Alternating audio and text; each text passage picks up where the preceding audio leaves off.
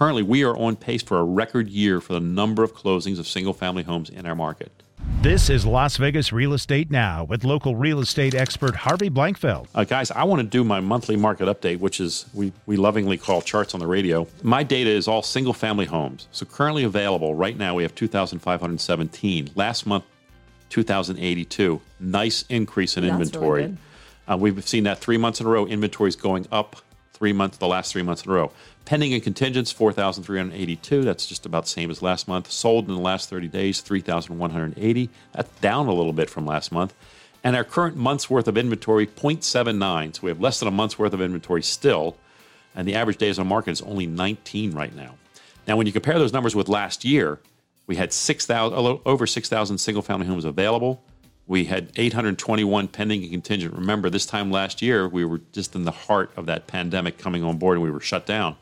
And we had sold 1,664 in that same time frame. We had over 3.5 months worth of inventory, and the average days on market was 39. I'm going to look at some of my charts here.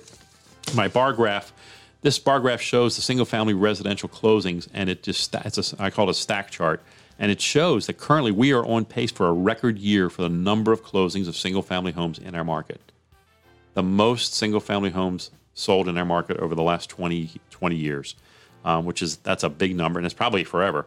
I'm looking at it as a going back years past, and when you look at this, and you go to our website and look at this, you'll see what I see, that we've had the tremendous first half of the year. Incredible. Also, the next one is a little line graph that shows that our inventory, our amount of months of inventory has gone up slightly, as I just described. It went from 0.6 to 0.8, and you're going to see that it's still at an all-time low, but it's starting to head back in another direction. And we'll talk about this maybe afterwards. Have we seen the bottom of that market? I don't know. Maybe we have. And these next two charts are really related to luxury sales, and then one is a stack chart for luxury sales. And this year's stack chart through the first 5 months of the year almost surpasses last year entirely and surpasses every year previously easily. We're way ahead on $1 million properties. And it also shows in terms of the months of inventory that has slowed down as also. It's gone from 3 months to 4 months. We're starting to see that simmer just a tiny bit. And my last is a pie chart that shows the number of traditional equity sales versus REO and short sales. I do this occasionally to show people what's going on out there, REO and shorts, because they still ask us about that. Don't they ask you, Danielle? Yes. They ask you, hey, how many? Can I get a good deal on a bank owned? Well, 0.38% of the market is REO and 0.47% is short sales. There's less than a full percent of distressed properties in our market, which is not only low, it's almost too low. I mean, it really is. It's almost too low.